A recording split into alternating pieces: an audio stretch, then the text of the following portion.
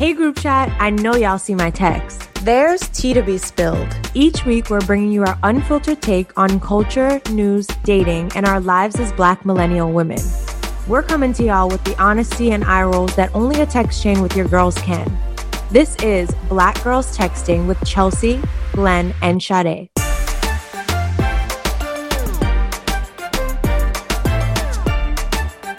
Back to another episode of Black Girls Texting. It's me, Sade. Who else? It's me, Chelsea Pinky. It's Glenn Bed-Stuy Barat. What's popping, y'all? Nothing much. We have quite an episode. I'm excited for you to hear this guest. Unfortunately, Chelsea had some internet drama. They don't have internet in LA. It was the devil. The devil was keeping at work. The light-skinned girl off the episode. Essentially. She said it was not your space to take up space. No, we're totally kidding. We talked a lot about, that being important. So make sure you stay tuned. But we're going to keep the Reddit replies and all the kind of like pre-interview stuff pretty tight. On Red or Reply. And I'm going to kick it off. I am leaving on Red a conversation I just had with my boss where she basically was just like, oh, I need you to like send me a list of your priorities of the week so I know what you're working on and blah, blah, blah, blah, blah. Because I refuse to use these trackers that we have at work because I think that they're stupid. And so now everyone's like, I don't know what you're doing. And I'm like, but it's getting done. So why do you care? Like, I hate any form of micromanagement, and I find these trackers to be extremely annoying. I literally have to put in every single person I've reached out to, the date I'm going to pitch them. Did they confirm? Did they deny? Did they agree? What's the next steps? Like, do you realize that I need to talk to 105 people? Why would I waste time filling out your stupid ass tracker when I could be talking to someone else? This makes no sense. It is a waste of time. Now, I wish I was salaried again because I'd be like, sure, I'll do your tracker. And please believe I would be adding 5 hours a week to the damn overtime for the tracker. And I would be like, just so you know, this tracker is costing you an additional $100 an hour. Dumb shit. But whatever, I guess I'll do it. Those are annoying. Do you do it on Workday? No, it's like, it's the ghetto. It's a goddamn Google fucking tracker. Literally, so I'm sending somebody links to a tracker right now. I hate the word tracker. I don't want to track. I'm triggered by tracker right now. And she literally looked at me and was like, I really need you to use the tracker. And I was like, I'm kind of using it. Like, just leave me alone. But yeah. So she's like, I just never know what you're doing. And I'm like, yeah, that's the point. But it's getting done. Right. As long as it's getting done. It would be different if like no one knew what you were doing and you weren't producing anything. Right. But like, that's not the case. It's annoying. Anywho, I'm replying to, I had a fun weekend by the beach here in Mexico. I met the love of my life, but he's a gay man. So I guess that just can't be, but he's so cute and so sweet. And I'm just obsessed with him. So yeah, it was a good time. Got some sun, a little beach time in, and I'm back in the city working on fucking trackers. So literally, I'm getting blown up about trackers. God Lord. But yeah, I saw you had some boat time. Yeah, boat time. I mean, honestly, all of that feels null and void because now I have to sit here. Like, I don't even want to think about my to-do list. It's so long. And then I'm just like, I'm sorry I'm going on this rant, but I'm like, y'all niggas are over here like, oh, and also, can you pitch this person? Oh, and talk to this person and talk to that person. Like, do you understand the process it takes to pitch? First, I have to send a fucking email. Okay. Emailing and scheduling to meet with someone is so annoying. And I'm coordinating multiple people's schedules. So I'm a damn admin. And now on top of like doing the pitch, talking to people like over and over again, like, hi, oh my God, I wish I get so excited about this thing. Yeah, blah, blah, blah. You want me to fill out a tracker with every single detail of it? I want the tracker to say, suck my dick. Okay, I'm sorry. Yeah, work is like, I'm done. that's how I feel about work. Literally. Literally, after I spoke to her, I was like, I need to be on a different team because I can't do this tracker. Girl, just do the damn tracker. Literally. Applying to her weekend. My weekend. It okay. It was tied up into complaints, so it's hard to hear. Yeah. Correct. I'll go. I don't have a on red. I would probably talk about trackers as well, to be honest. I'm just going to shout out two Black and excellent and fun things that I'm replying to. One of which, I put this in the group chat yesterday. If you miss Insecure, they have a game. It's called Insecure, I think it's The Come Up. Okay. For the previous fans of Kim Kardashian Hollywood, it's giving you that energy.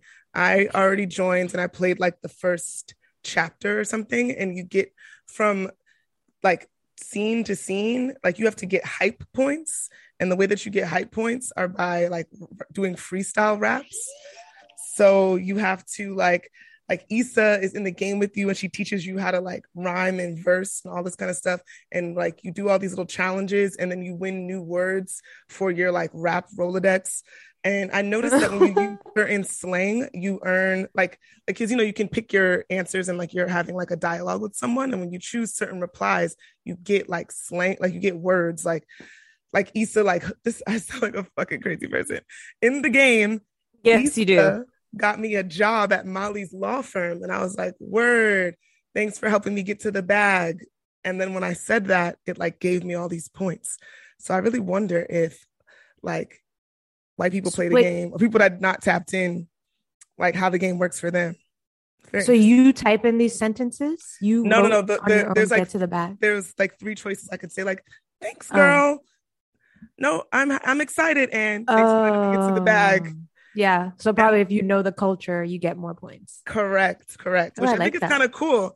And when you start the game, it asks you for your pronouns. It has in the like way that you can like design your avatar, you can choose like your width of your waist and your hips and the width of your nose. Like they get like super detailed. There's hella complexion ranges.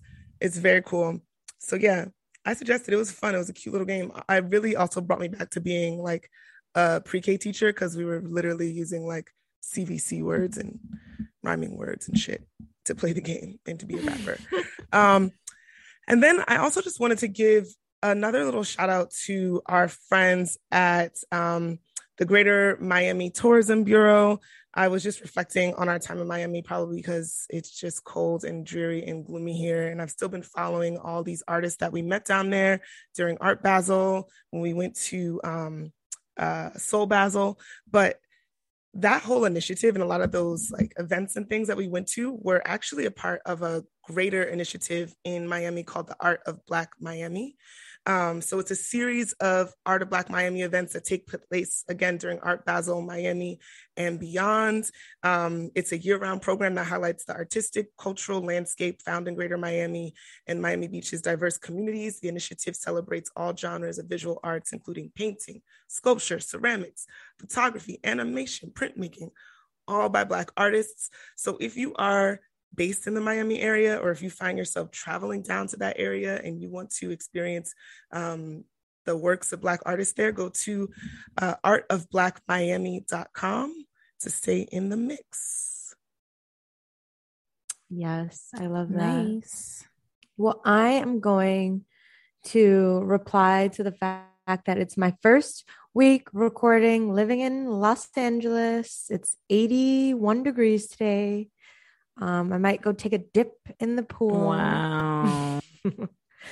And for on red, well, for on red, I'll say LA. I'll say it's the second best city. New York's still number one. LA, where are your trains? Why can't I get around unless I have a car? Which I don't have a car yet.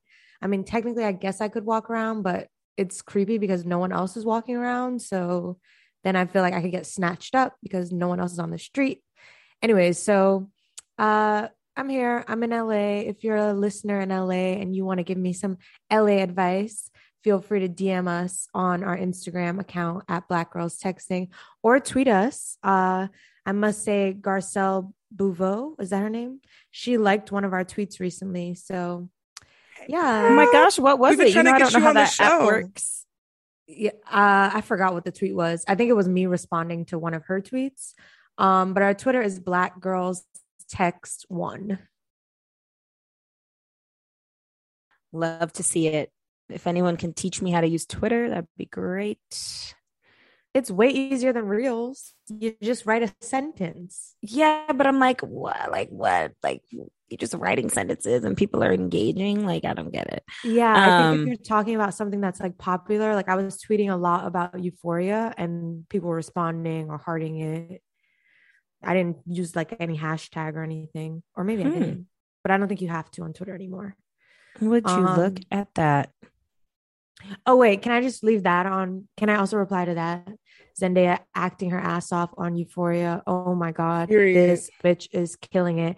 And I know we're going to have an episode about colorism, and a lot of people try to come at her because she's light skinned, but I think her performance really shows that she also just has the talent and the chops. So let's stop coming for Zendaya. Nah, she was acting her ass off on that episode. Like, carries the whole episode.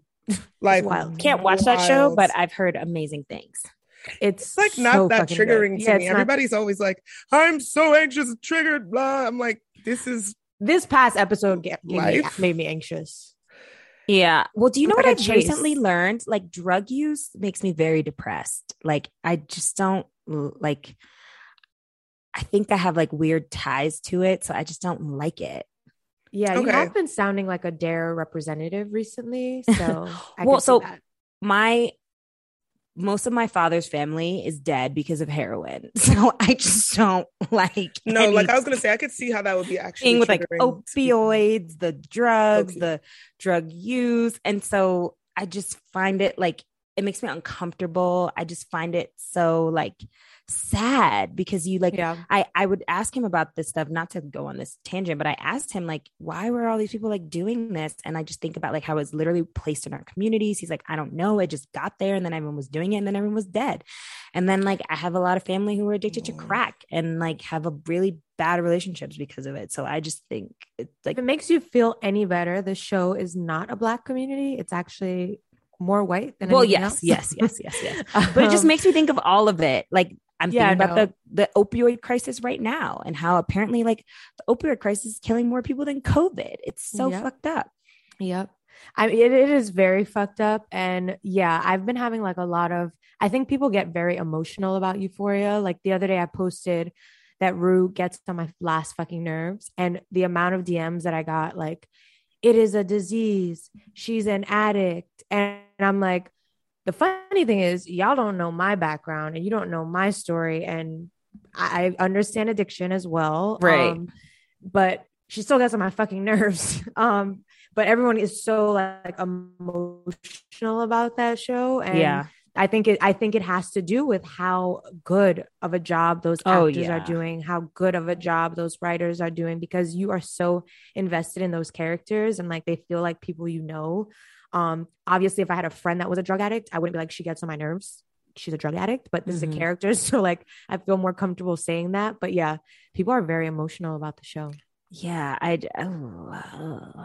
I'm like, maybe I will when I'm like in a more calm place. But right now, like every week I see a meme and people are like, oh, it's too much. And why am I doing this to myself? There's literally an article from Refinery 29, why I stopped watching Euphoria. And I'm like, oh my God, this is not making me like want to watch the show at all. I think it's layered. It has moments of levity. It actually has some moments of humor sometimes. It has mess and tea. It has scandal. It has sex. Scandal. And it has a lot of dark shit too. But yes, well, I'll quickly jump to the Hotline Bling. Being here and traveling a lot and having friends who live everywhere, the WhatsApp Hotline Bling is really blinging. And I got added to like a Black Girls of Mexico City group, and I have not cute it, and it keeps going crazy. I feel like Glenn, where I'm like, oh, it's too much. I don't want to answer it. I don't know these people. I'm not ready to engage. but I think I need to eventually. Yeah, that is so cute. That's how I'm like, I don't have time. I have to fill out the tracker. Period. That's what I've been trying to tell y'all.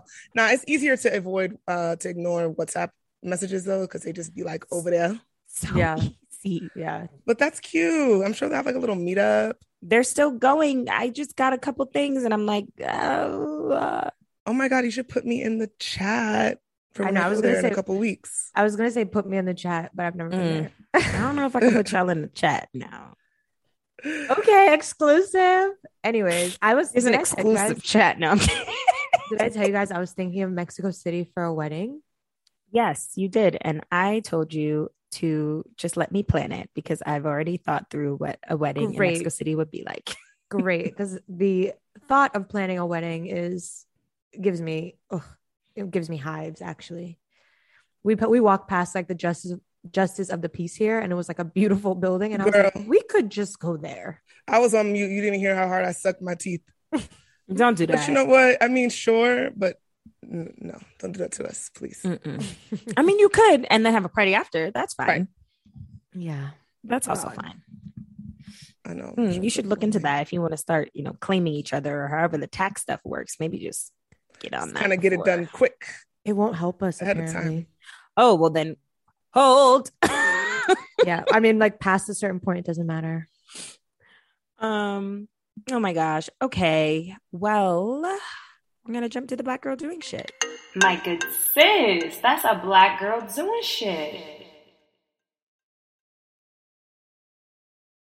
Okay. Cool. All right, y'all. Our Black girl doing shit this week is Dr. Sarah Webb. She is an international speaker, consultant, and coach. She launched the global initiative Colorism Healing in 2013 to raise awareness and foster individual and collective healing through creative and critical work.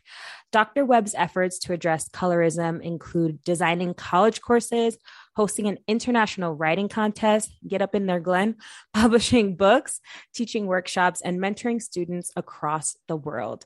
Dr. Webb has also written and contributed to several academic and non-academic articles, presented at numerous conferences, and been featured in regional NPR stations, Fox Soul TV, Illinois Time, and the TEDx stage. Y'all gotta see her TED Talk, and we'll make sure to link it in the show notes. But we are so honored to have her here in the flesh, epitomizing a Black girl doing shit. Thank you so much for joining us. Thank you. I am excited to be here. Thanks for having me. Yes. Welcome to the group chat. And now a word from our sponsors. Have you ever been on a date and it's going well and then all of a sudden they drop a huge deal breaker? Ooh, girl, you mean like they reveal they don't vote? Yes, I have. It's terrible. It's awkward. And you just want to get the hell out of there immediately. I know. So, well, thanks to the dating app OkCupid, you may never be in that situation again. OkCupid finds people you're most compatible with. Here's how it works. The OkCupid app learns what's important to you by asking you questions. Then the app's one-of-a-kind algorithm pairs you with people that care about what you care about, like puppies and reproductive rights. That means no more wasted money, no more wasted time, and no more surprises. It's time to find your person. Download the dating app OkCupid today. Hulu has the shows and movies you love and is committed to providing a platform for Black stories to continue to be seen with the Hulu Black Stories Hub. Watch Women of the Movement and catch up on Snowfall, Atlanta, Queens, Grand Crew, Blackish, and Abbott Elementary. Binge RuPaul's Drag Race, Power, Queen Sugar, Tyler Perry's Have and Have Nots, plus Hulu originals like Wu-Tang and American Saga, Woke, and more.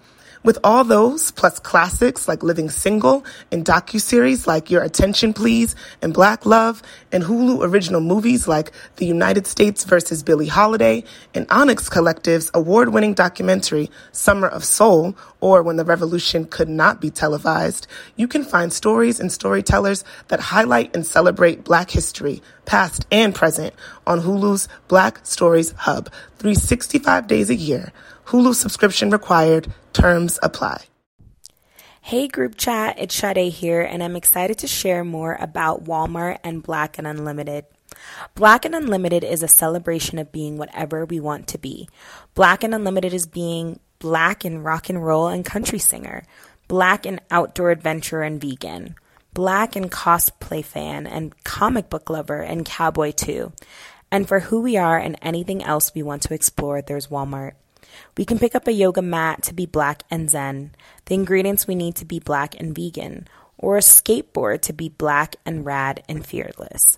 I personally love hosting and having my loved ones over for dinner and a fun game night, and I know I can go to Walmart for all my dinnerware needs and board games and cards for us to have an incredible night. I also have recently gotten back into the swing of things with my fitness, and I know I can go to Walmart for all of my fitness gear, whether it's a yoga mat or weights or whatever I need to get back in shape and just have that alone time to relax and connect with myself. So I encourage you all to celebrate all you are. Celebrate being Black and unlimited. Feel free and inspired to explore anything and everything that could bring you joy. All right, y'all. It's time for the group chat.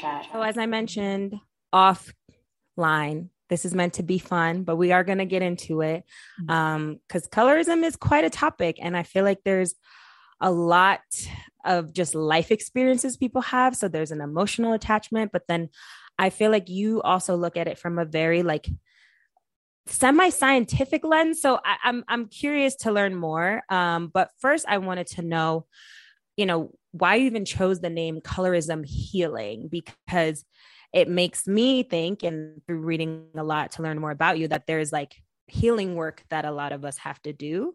So I'm just curious about the origins of that. Yeah. So healing was definitely from the very beginning an important part of all the work.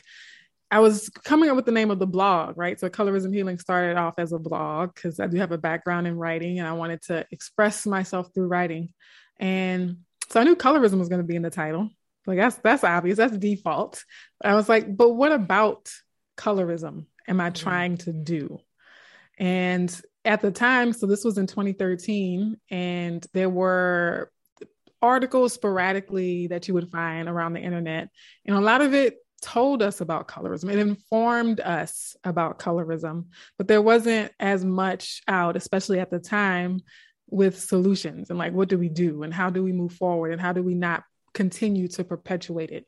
And so Colorism Healing had a nice ring to it. I probably looked up a bunch of synonyms for different words like solutions, strategies, and decided on healing because I was thinking at the time that for those of us who have experienced colorism or have experienced the damage, have been part of the collateral damage that colorism wreaks in communities and families, we have to heal in order to do better by future generations. And so that's really where the name came from. Yeah. I watched in your TED Talk, you talk about that experience with your older sister and witnessing the way your family members responded to her. So if you could share that with our listeners, and then I have a follow-up question, but yeah, maybe we can start there. Yeah. So like a lot of African-American families throughout the country, my family has a lot of different skin tones in it. And even in my immediate family, there are a lot of immediate families in communities of color that have different skin tones. And so I have an older sister. She's 3 years older, so she's not much older. So we did spend a lot of time together. We were often in the same spaces, in the same rooms, and we have the same mother and the same father, right? So there's that extra component of, because sometimes people say, oh, maybe y'all have different dads, or maybe you're half sisters, and that's why y'all quote unquote look alike, right? But I tell this story that I don't actually have memory of because my mom told me this story when I first started my blog. When I started blogging about colorism, she told me this memory of when I was about 5 years old. We were visiting extended family in the hospital, and some older aunts, I think they were like great aunts, were singing my sister's praises and telling my mom, you'll have to watch out for that one because she's so pretty that she's going to break a lot of hearts one day. And my mom heard me whispering just to myself, well, that's because she's light skinned. And so I tell that story, one, because it makes us realize how young we are when we start experiencing these things, not only having the experiences, but being able to recognize it. Because people say, oh, well, she's too young to understand. And I use that as an example of like, no, children understand. They might not have the perfect language to explain what they see and how they feel, but they definitely notice the way people treat them and the way people don't treat them, especially if it's in comparison to a sister or a cousin, right? In those kinds of intimate spaces. And it's also a testament too, though, about how we can overcome colorism as dark-skinned girls and light-skinned girls, because despite how colorism would have attempted to separate me and my sister, to this day, we're still best friends and we have an extremely close, beautiful relationship with each other. And so that definitely influences the way I choose to approach the topic of colorism. Whereas if I didn't grow up with a light-skinned sister, or if my light-skinned sister sort of bought into the hierarchy and tried to distance herself from me, or, really did think she was better, then I probably would have a completely different approach to the subject matter. But that's just such an integral part of my story and my experience. And that's the perspective I bring to the conversation. I think when you talk about those like early experiences with colorism, or just even in the ways that we build our self-esteem and our identities, like those that impacts our personal experiences and the way we walk through the world, our confidence. But you also talk about the implications of colorism systematically. And I wondered if you could speak more to that as well. Thank you for asking that question, because it's something I always try to insert into every conversation, because so few people are really aware that colorism has systemic impact, right? And one of my goals and the goals of other people who advocate on colorism is to make people aware that colorism is not just about who's the cute girl in class. It's not just about beauty pageants. It's not just about getting the guy, that there are inequalities, structural inequalities that impact people's livelihoods, their career trajectories, their experiences in the education system, their experiences in the legal system and the justice system. And what I tell people is that for every societal problem we associate with racism, there is a parallel problem that can be explained through the lens of colorism. And there are decades of research studies that have found and documented wealth gaps amongst African Americans, right? And we talk a lot about the gaps between white people and Black people across races. And rarely do we talk about the gaps within the race. And I think that's important because a lot of times we wonder why we haven't made progress in terms of racial equality. And I think it's because race is not the only factor in the inequality. And so if we're only looking at one part of the problem, we're only going to get a partial solution. And so if we really want to see equity and progress in terms of civil rights, we have to include the component of color that has allowed these gaps in educational attainment to persist even since the civil rights movement. And I think people would be surprised to hear some of the statistics, right, in terms of wage gaps being as much as 12 to 14% for people with lighter skin tones versus dark skin tones. The one that I like to quote because it hurts the most for some reason. And it was the most shocking when I came upon this particular study, but the study was done in, public schools amongst African-American boys and girls. And they looked at African-American girls with really light skin tones, light skin tones, dark skin tones, and then very dark skin tones. And so those with really light skin tones were 3 times less likely to be suspended. Or a better way to phrase it is that those with very dark skin tones were 3 times more likely to be suspended than African-American students with very light skin tones. And that was even holding consistent things like GPA and socioeconomic status. And being a former educator myself, like I taught K-12 schools, I taught at the university level, I think that dynamic is just extremely telling of how this problem is not just a matter of, just love yourself. Just, you shouldn't care what people think. If only your self-esteem was fine, you wouldn't be bothered. And I always ask people, would you go back in time and tell Dr. King, don't worry about this race problem. You just need to love yourself. Right? Would that be the answer to racism? is like, oh, the reason why racism is a problem is because y'all need more self-esteem, right? And so I don't think that should be the answer for colorism either. Yeah, I mean, that adds even more context to colorism healing, right? Like it's a personal healing and systematically as well. Yes. Yeah. And I think that's how I conceive of healing, as definitely being that personal inner work that is of the self-esteem nature, but also healing in terms of our subconscious attitudes and biases, as well as the societal framework. The social fabric is frayed, right? And so how do we heal that as a culture and a community?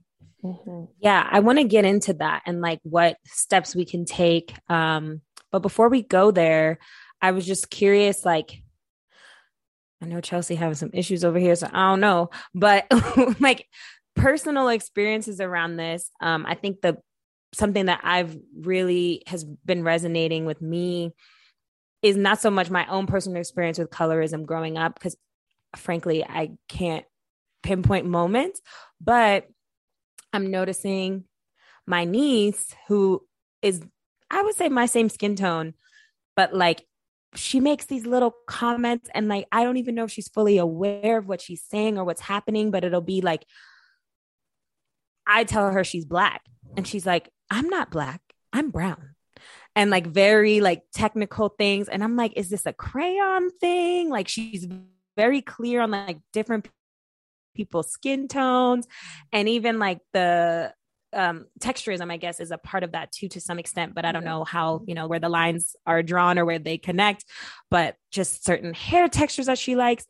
And it's so crazy because I feel like my sister has worked really hard to like ingrain like being proud of her Blackness, but because all around her in like television and the things she sees, that is likely put up on a pedestal that even she's been able to identify already. Like, this is what I want to be, or this is what is pretty, or this is what is nice. Like even asking her, who's the pretty doll? Who's not the pretty doll?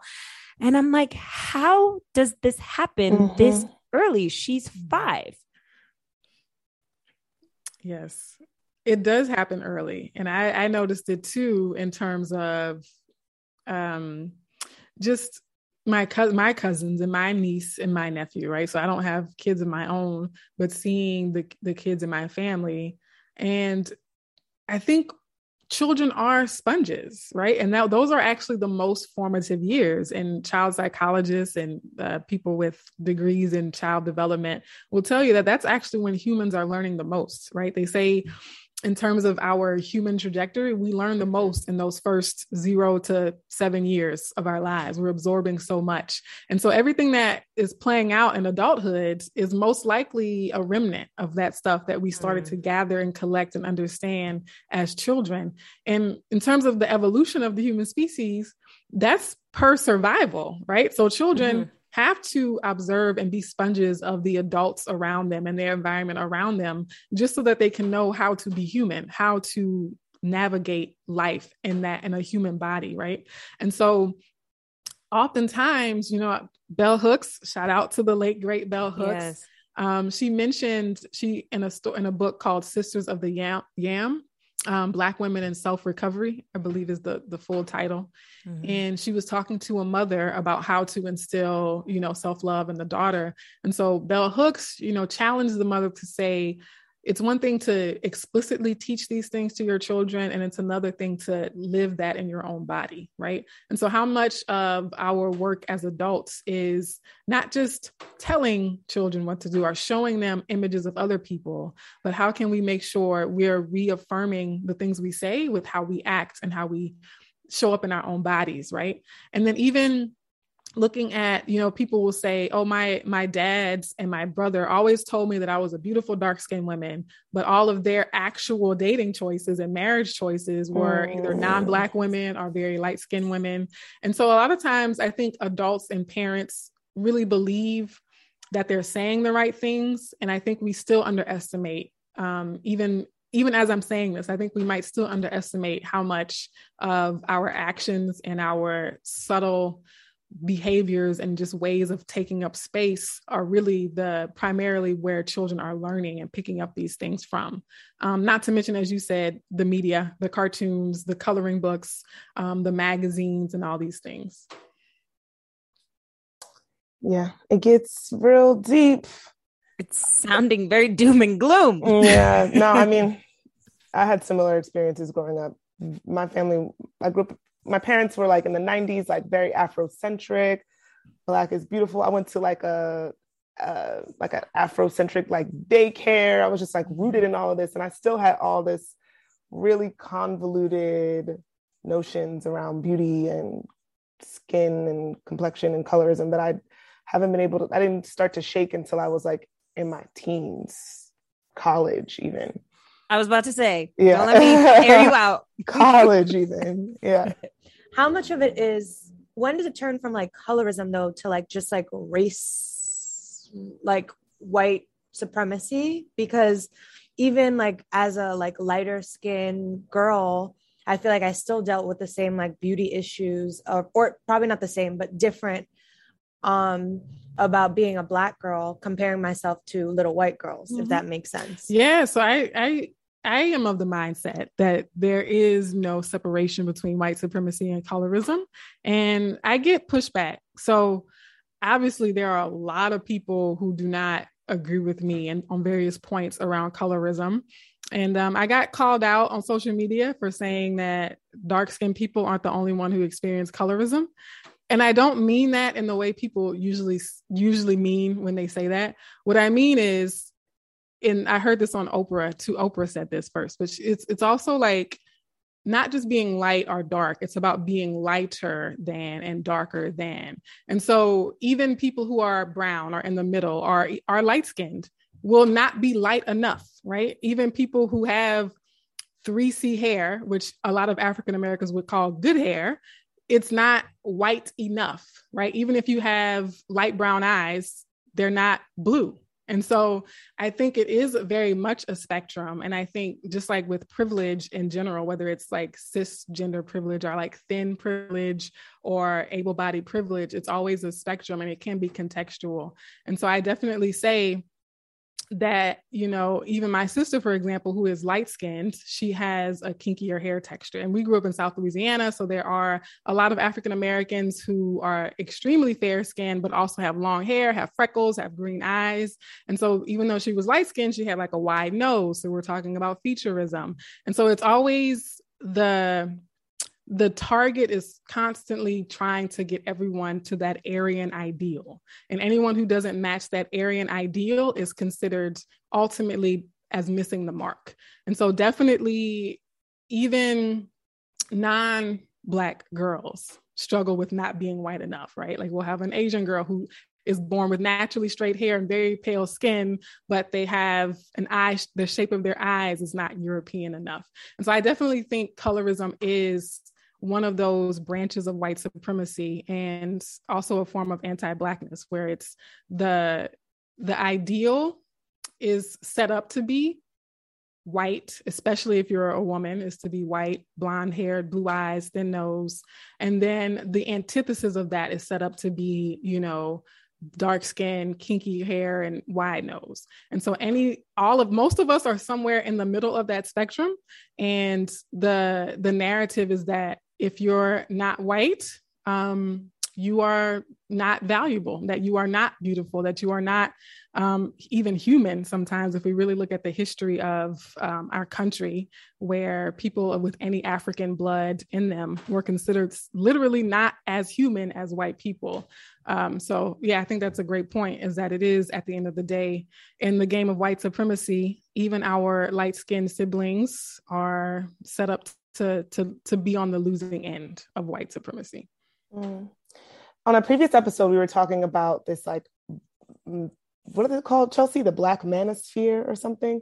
The Manosphere. The Manosphere. And there was some podcasters recently that said some real wild things about their dating preferences. What do you take those kinds of comments to be a result of? I look at those people and I say, y'all are anti-Black. Are they just a product of their environment and we need to put praying hands on them? Like, you know, or what? Yes, I like the term the manosphere. I've been looking at the TikTok videos that are doing parodies of men. Oh, they're so good. They're good. They're good. So yes to, y'all's ideas about it being anti-Black, about them not loving themselves, having some form of self-hatred, and also being pawns of white supremacy, like allowing themselves to be puppets of the white supremacist agenda, right? At the end of the day, colonialism, the colonizers, they knew that they needed our cooperation in order to really take control of society. And so the thing I also want people to understand is that this was all very, very intentional, and that white colonial powers invested in brainwashing us. They invested time, they invested resources, they invested lots of money, they committed mass acts of genocide and mass lynchings to come to this result, to get to this outcome where you would have Black men saying like they have, Black girls not feeling beautiful enough because they don't look like, I don't know, Jennifer Lopez or Shakira or somebody. And I think the problem with coming from the manosphere, though, is that level of patriarchy, that level of male privilege makes it that much more enticing for them to participate in the white supremacy. Because as men who have privilege by virtue of being male, they do gain a little bit more leverage than Black women would, right? So they can gain a little bit of clout by throwing Black women under the bus, right? Especially dark-skinned women are distancing themselves in some way, using us as footstools to gain a little leverage. And I said recently too, though, but the thing that you're supporting ultimately seeks to destroy you as well. And I think that's the tragedy, that they are not seeing that, right? You might, it's almost like, you're being baited, right? You're like, they have the little worm on the hook and you're like, oh, I'm gonna go get this worm. And then it's like, surprise, now you're caught. A lot of my questions and a lot of like where I envision taking this episode is like, okay, how do we identify, what is happening? But then how do we like undo some of these things? But I feel like so much of it really is rooted in having to learn like the root cause. Like on that episode about the manosphere, a lot of our opinions around it was that, when men say, oh, well, I just have a preference for, light-skinned women or white women. And they're like, you women have preferences if someone's, short or tall or, skinnier or bigger. And they, number one, the YouTube comments on that episode are crazy. And really? So many of these men are trying to like defend themselves and be like, if you want a man with money, I can want someone who's light skinned. And I'm like, I'm so sorry to break it down to you. Like, sure, like there might be problematic beliefs in all of this, but like that is not the same thing. And a lot of people don't want to admit that so much of that preference is associated with like underlying racism, white supremacy, colorism, internalized racism. Like, no one wants to admit that. And I'm like, are they missing something? Like, where's the disconnect? So look, oh my God, y'all on point, because what I like to ask questions, right? And I like analogies. So what I've asked some guys in the past who say, well, how do you know when it's just a preference versus when it's colorism? So one, a preference can be colorist, just like a preference can be racist. You can have a racist preference. You can have a sexist preference. You can have a colorist preference. You can have a homophobic preference. And I pose the scenario of going into class. Let's say you're a student at a university, or even if you're an elementary school student and you have a white teacher. Let's say your white teacher's name is Amy. She's like in her mid 40s, has like red hair, freckles, just the average white woman. You go walk into class on the first day of school and she says, oh, well, hello. I usually prefer to teach white students, but it's okay if you hang with us this semester. I mean, I'm not racist. I don't have anything against Black students. I just prefer not to teach them. So you can throw around the word preference all you want to. I think most Black folks would say that's racist for her to say she prefers teaching white students, right? And so, yeah, like just because it's a preference doesn't mean it's not a bad preference to have. Doesn't mean it's not based in racist ideas or colorist, anti-Black, white supremacist ideas. So, I mean, even if you say it's just a preference, doesn't let you off the hook, in my opinion. Oh, I'm so grateful for that language that you just gave us. Same. It just like crystallized things for me. It's like, okay, you have a preference. It's a colorist preference, period. Period. That's the end of the sentence. Oh my gosh. And so interestingly enough, how we learned about you, the work you're doing, were introduced to you was through Blair Imani. And she had shared with us, we were starting to get into conversations. We were like, oh, we want to talk to you about colorism. We want to go there. And she was like, don't talk to me about colorism. She was like, I'm a light-skinned woman. I don't got nothing to say. Not that she didn't have anything to say, but she was just like, I rather give the voice, the mic, the space to someone who is darker skinned. And of course, like you're doing a lot of work in this space. And that really took me aback because I was like, one, like, wow, that's amazing. Like thankful to her for, educating us about you, but also for her to say as a lighter skinned woman, in this moment on this subject, I need to step back. And I like grapple with like, is that what we should be thinking about? Because a lot of times when we say with around like concept of racism, we tell white people, pass the mic, amplify Black voices. Like, does it need to be, there's a lot of people feel away about that term, but do we need to think about amplifying dark skinned voices? Like how as a people, if we start to think about, individuals contributing to the systemic implications of colorism, how we can improve, be better, like what that looks like. And can I just add one thing onto that, Shadi? I don't know if this is appropriate in this context, but when we talk about racism and white people, we either say amplify Black voices or we say it's time for y'all to do the speaking. Like we shouldn't have to advocate on behalf of ourselves. Mm-hmm. Right. So yeah, there's definitely a conversation to be had about how various people show up and choose to take up space or create space for other folks or allow space. And I think definitely when we're talking about colorism, there is a need to amplify the voices of darker skinned people. One, because throughout history, especially if we're talking about mainstream outlets and mainstream channels, right? Because throughout history, by virtue of their own white supremacist beliefs, lighter skinned people have been seen as the more palatable spokespeople for our community, right? And so white people feel like they're more approachable or they're more articulate and they don't come off as aggressive, right? So I think for that reason, it is important to try to rectify some of that history by making sure that particularly on an issue that impacts dark-skinned people so deeply that they have their voices heard.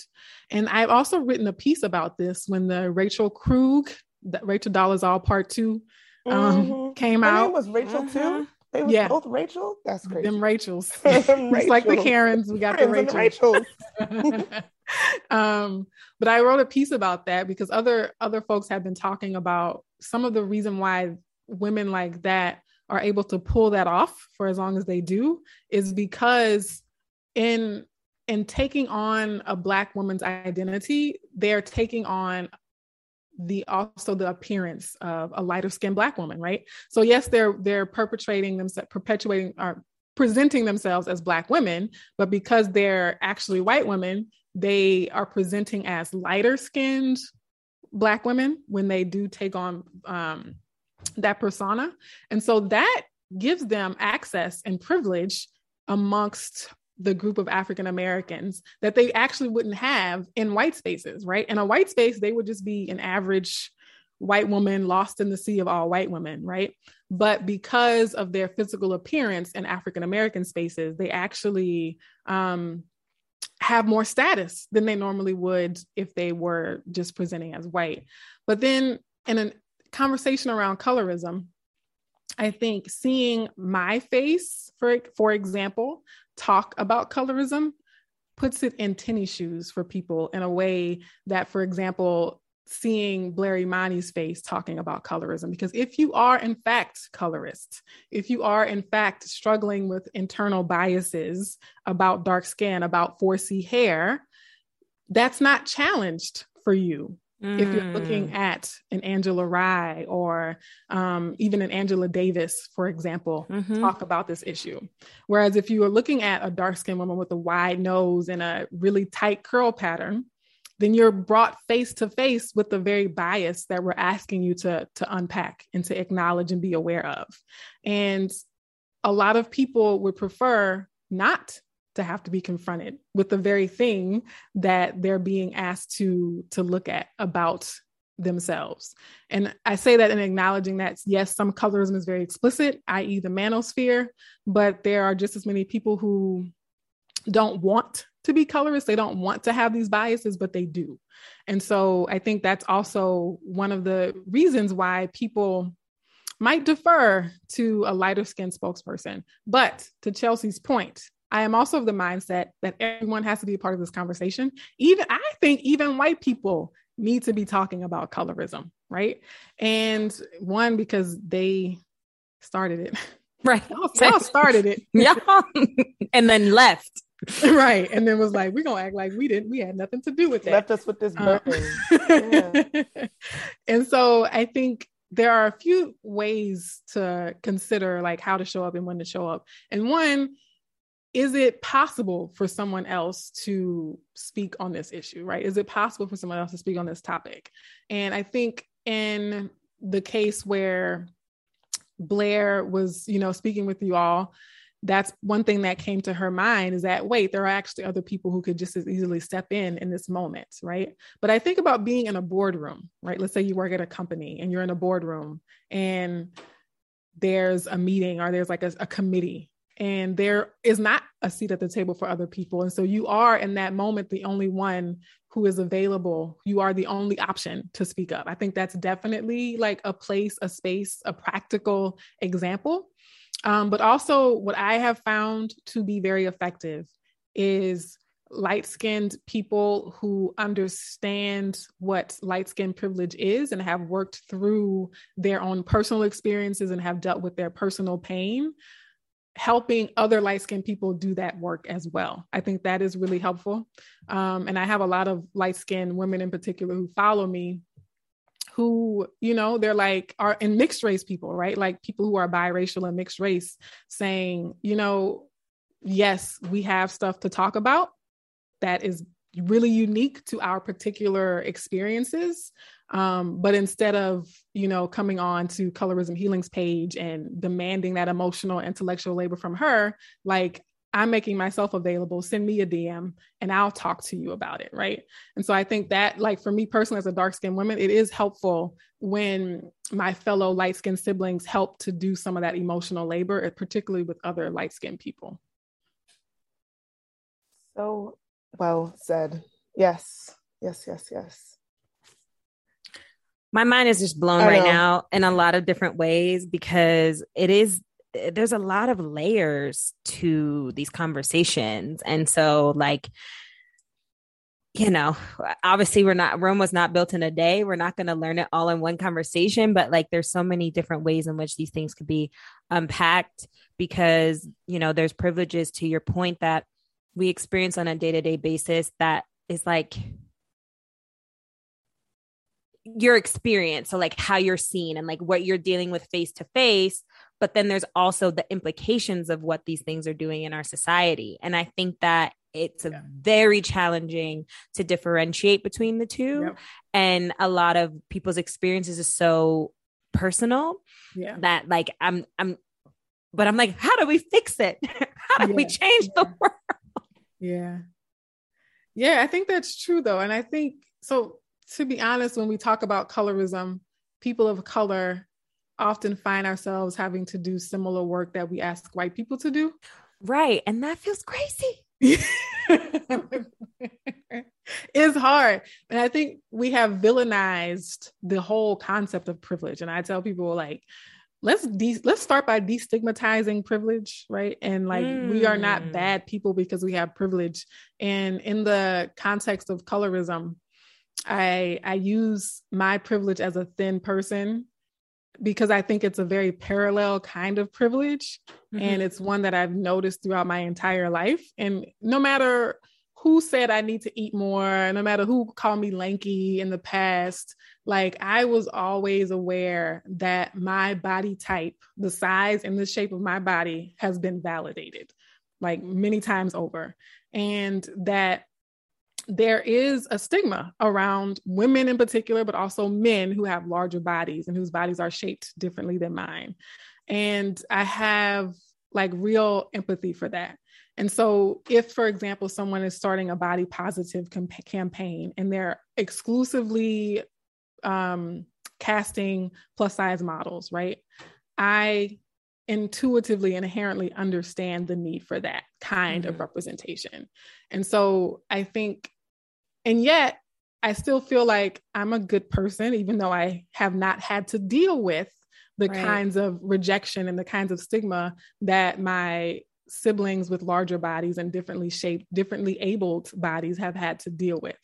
And so I think that can apply whether we're talking about white privilege, whether we're talking about straight privilege, class privilege, right? Like, we can still be quote unquote good people. It doesn't have to be an insult to say, oh, you're privileged, right?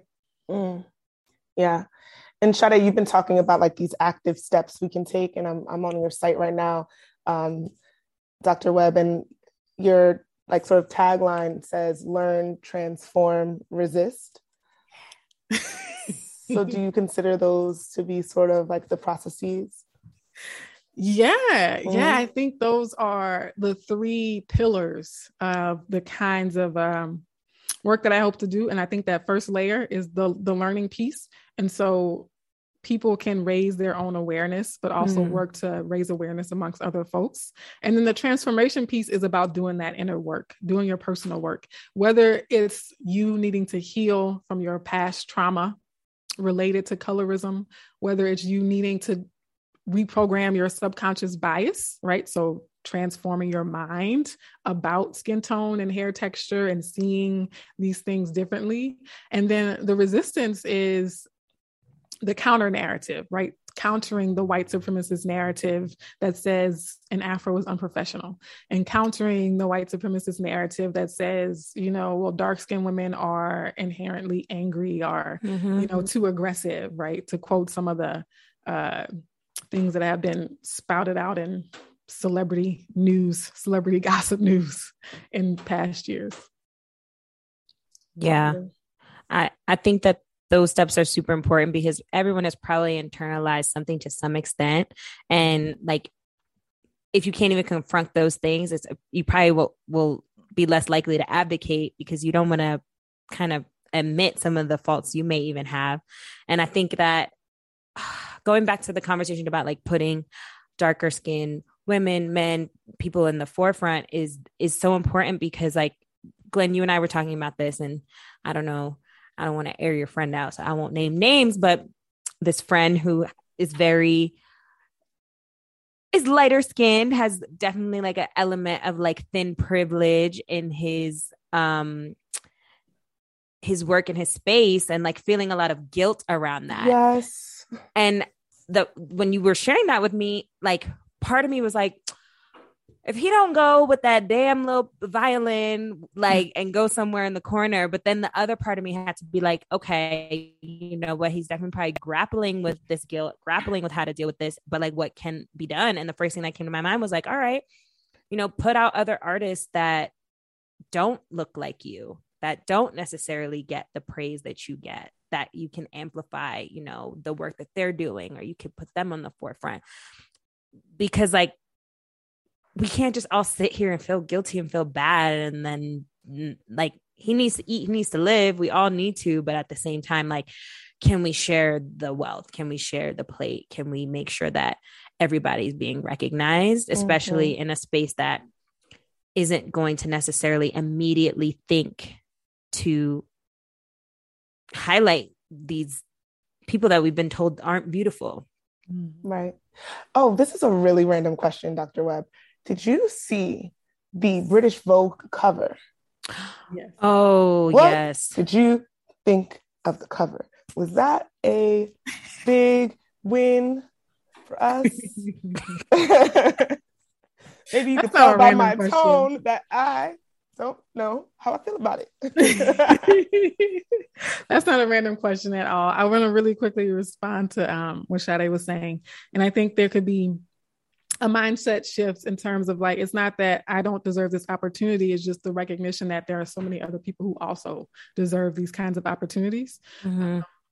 But then to the British Vogue cover example, I have not put out a public statement about it, although I shared someone else's public statement who gave a really good analysis that I agreed with.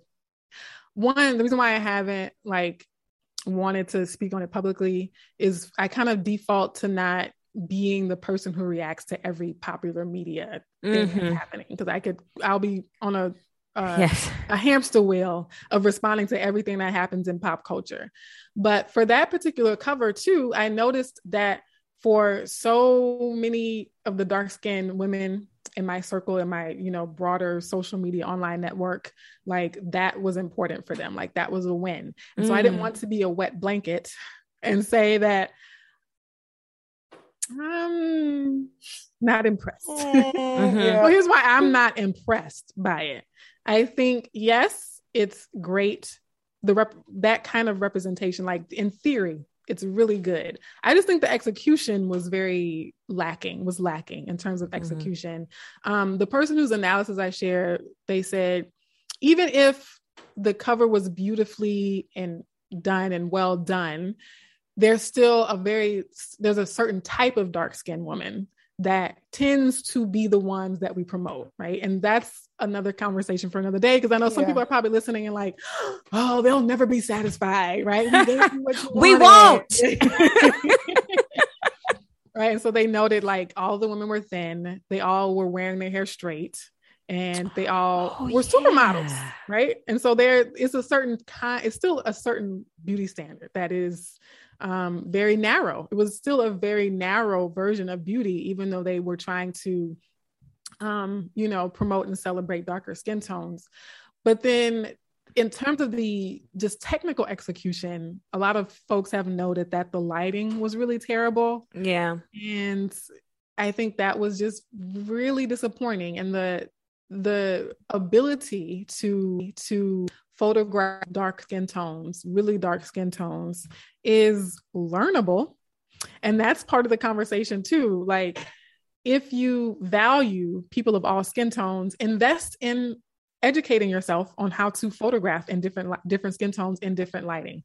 And they can't even use the argument of the so-called white balance, right? Like when you're photographing like a white person and a dark-skinned Black person, like some people struggle with that because you have to balance it for both skin tones.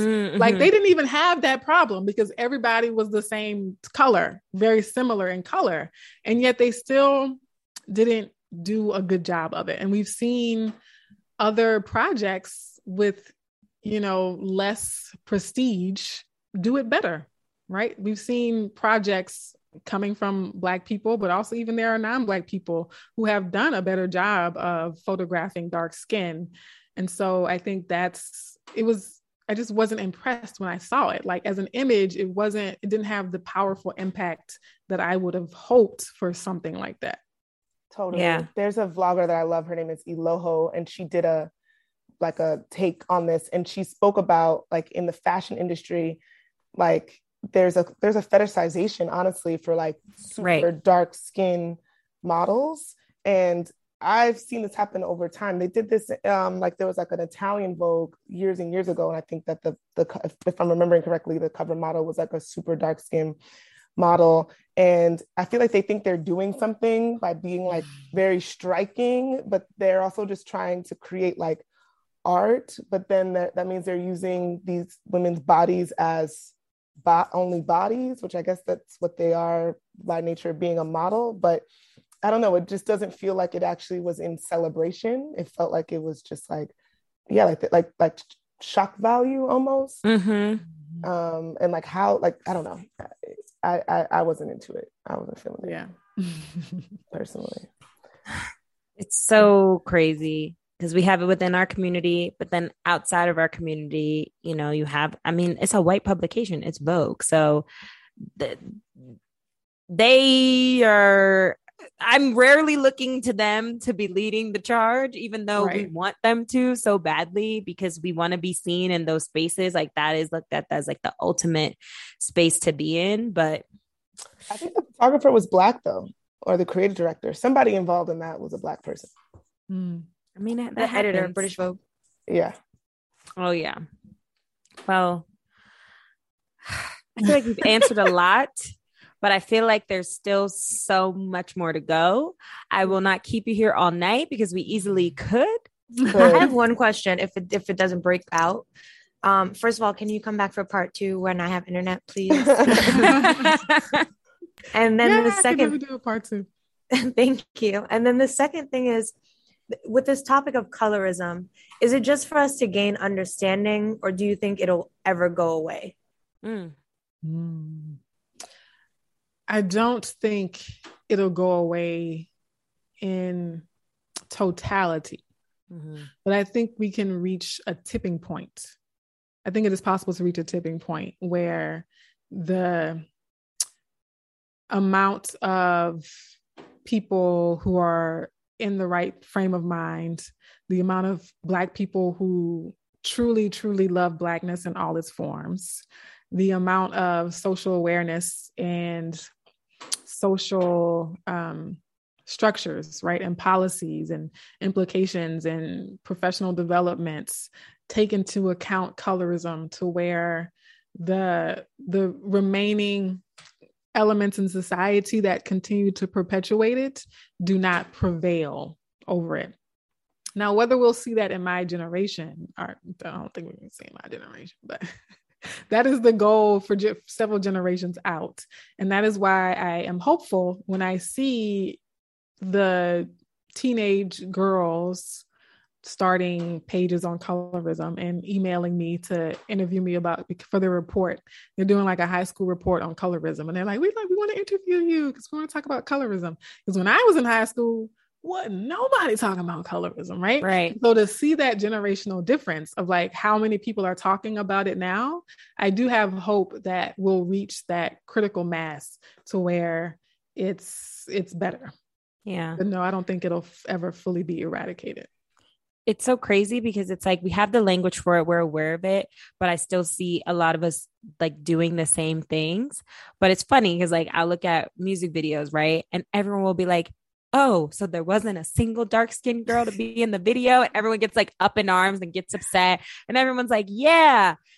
And then another music video comes out and it's the same thing. So I'm like, okay, well, at least we have the vocabulary to identify how we're feeling about this, but I don't know what the next steps look like, you know? Yeah, because it's such a systemic problem. And so there are multiple next steps depending on who you are and what your lane is. And so I tell people, for people who are music producers, like their next step is going to be different from someone who's a high school teacher. And then their next step is going to be different than someone who's a stay-at-home mom. And so my encouragement to everyone who's listening or watching is to understand your lane in the overall liberation of our people, right? And sometimes it doesn't have to look like my work, right? But as long as we're all doing our work, I think that's what it takes. But with the problem I hope we get out of is apathy, right? And so it's less about like the prescription of what to do and more about, are you doing that thing, right? And so like, I'm not going to tell people what to do or even how to do it, but I think the problem is that not enough of us are actually doing. Yes. Sure. We're going to clip that and amplify it because that's so important. Like, do what you can within the space that you're in, right? Yeah. Like, we have this podcast, and we of course wanted to make sure that we talked about this, but even I think in my day-to-day, I'm trying to be more aware of like what I can just do in terms of like experiences that I'm having, conversations I'm having with nieces, with nephews, with friends, you know. So yeah, I really appreciate this. You have no idea. This is like I feel the healing. I'm not gonna lie. This was healing for me. I was literally gonna say that. I was like, I just feel like really good inside. Me too. Me too. I'm glad you say that. So it's like, okay, it's working. It's working. Honestly, because it's like just having a forum to like talk about it with, you know, with you, but with my co-hosts and close friends, and knowing that other people are going to hear this. Not struggling for the word of what to call us. Sorry, go ahead. Sorry. You were saying something really good, right? Damn. This is why I don't be this. You know what, Dr. Webb? Me and you, forget them. But truly, we appreciate your time. For part 2. Yes, please. I'm so fantastic. Because I mean, these conversations are so important, and I would love to talk about other layers of it with like an expert like yourself. You know, like even the jokes that my co-hosts make. Oh, we make how those can be traumatizing. Sometimes. We don't make those jokes no more. Yeah, we've grown. We have grown. What have I said? Growth, I guess. Learn better, do better. But this is such an important topic. Thank you so much for coming. Thank you. Yes. Is there anything you want to share? Do you have anything upcoming you're working on, or where we should direct the people? I'm going to put your information, your Instagram and your website and everything in the show notes, but please, you know, let the people know what else they need to be looking out for. Yeah. So it's good that this is coming out on the 9th, because on February 10th, I'm starting a LinkedIn mini series on colorism in the workplace. And it's part of the LinkedIn Creator Accelerator program. So that'll be a 6-week series. And my first guest, the first topic is just what is colorism, like an introduction to colorism. And my first guest is my older sister. So if you resonate with that story that I mentioned earlier, because my sister and I, you know, speaking of, you know, lighter skinned people doing work on colorism, we've co-written a lot of like articles and research articles and done presentations. She's a social worker by training. And so I wanted to bring her on because I think it's a good visual, a good dynamic for people to see as we start this conversation.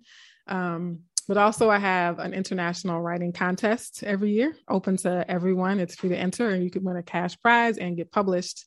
And that is going to kick off in April. That is amazing. So cool. Thank you again.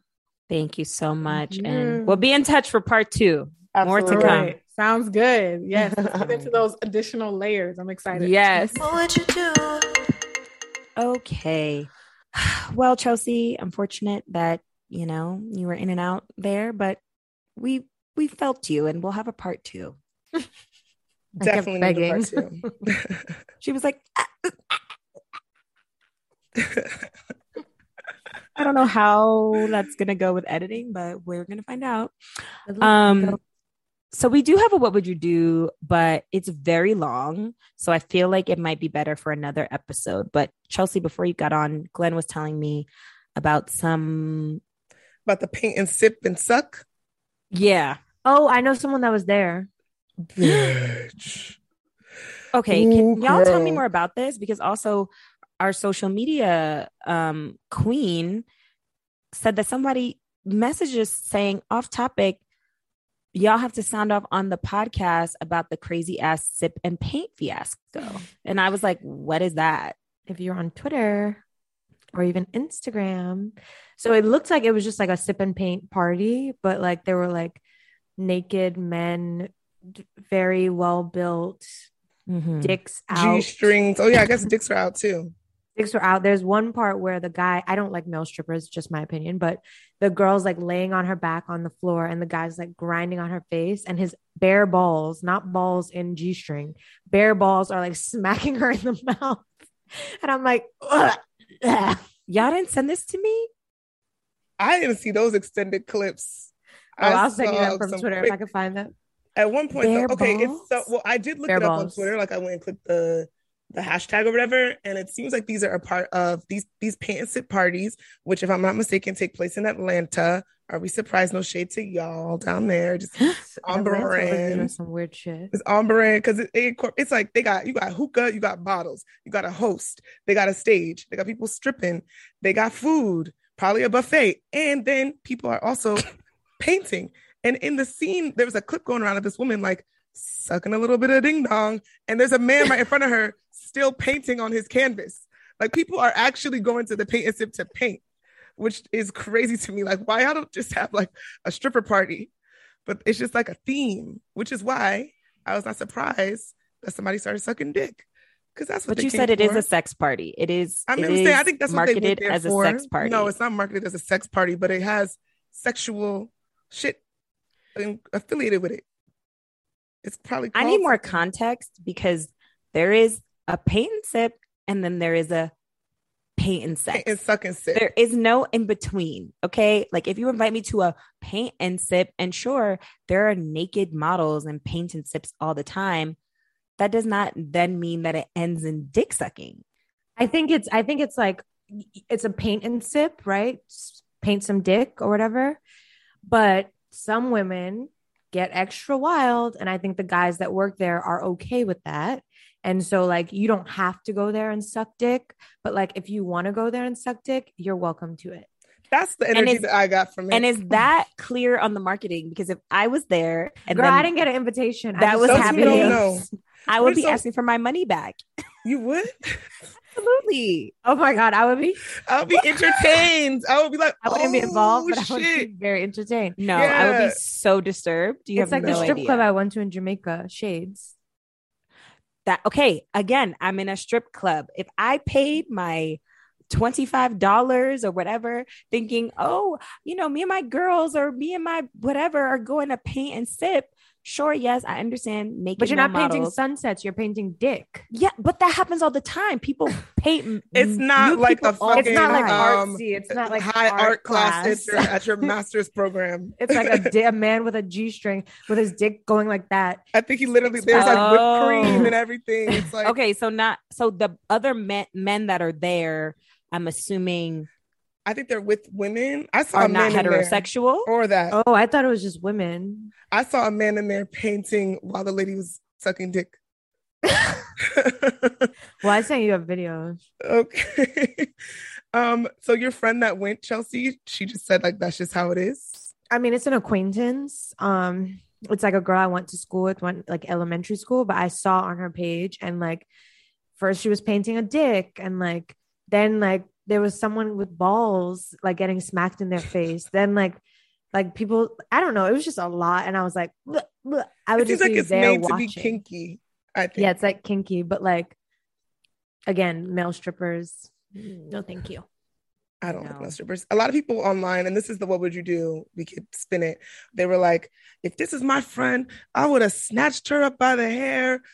I would have cursed her out. I would have cut her off.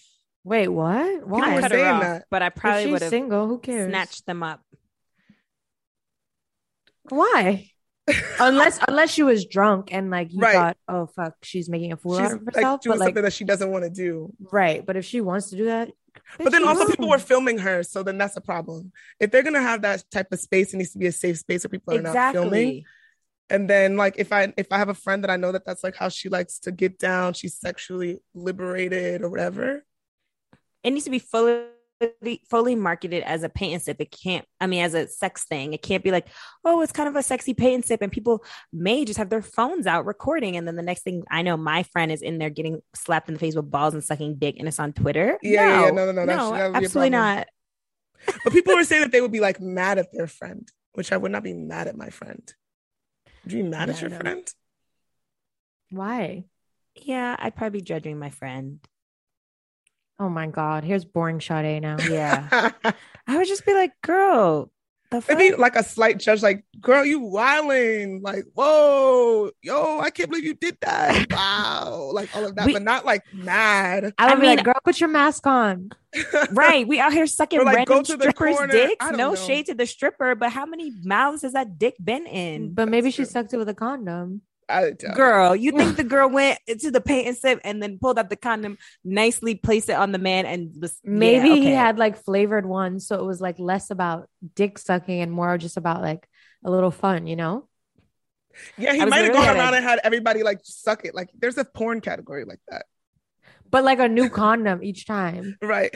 That's not happening. Okay. That's just not what's happening. I literally was at a gay club in Mexico, and all the like male strippers like had their dicks out, and our friend was like joking like he was going to go suck one of their dicks, and we literally snatched him up. Like, if you don't. So actually this has happened to me. But guess where I was? In a fucking strip club where it would make sense that you were going to suck some dick, not at a paint and sip.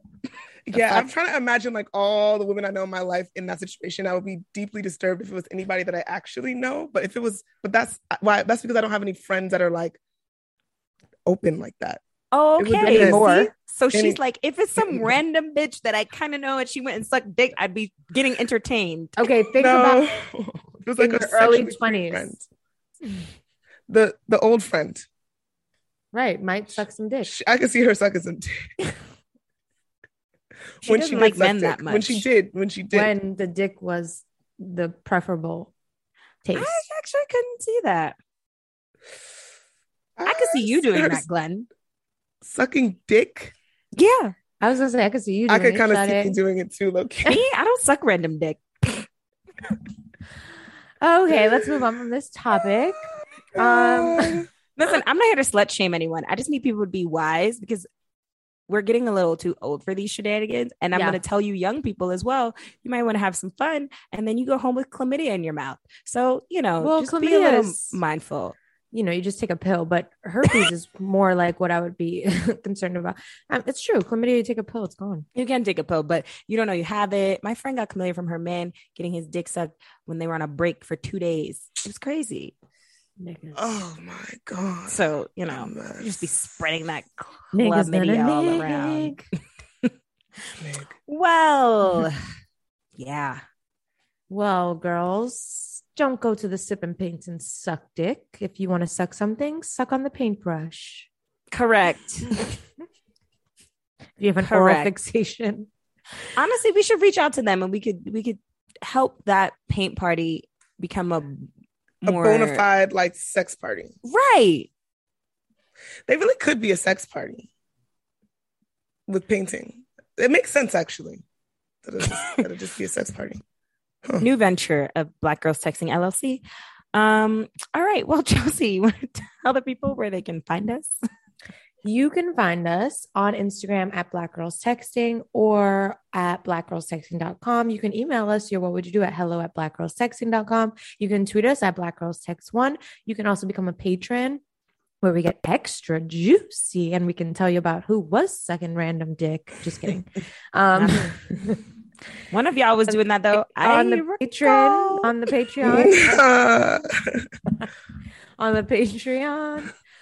Patreon. And then we also have a YouTube. So on YouTube, we're Black Girls Texting. So yeah. We are at 901 subscribers. I would love to get to 1,000. And all you have to do is press the red button. Press the button. Also, listeners, my personal page is private. And I have about 60 friend requests right now. But some of them have like no picture or no whatever, and I'm like, is this just someone who's trying to see my shit? Don't be so if you're a listener, tell me something about the episode and maybe I'll let you follow my personal page. I'm fucking dead. All right, y'all. Bye. Bye. Thanks again for listening to Black Girls Texting. Make sure to rate and review this podcast wherever you listen and subscribe so you never miss an episode. Oh, and don't forget to text every group chat you're in and tell them to check us out. Follow your girls at Black Girls Texting, and we'll see you next week. Bye.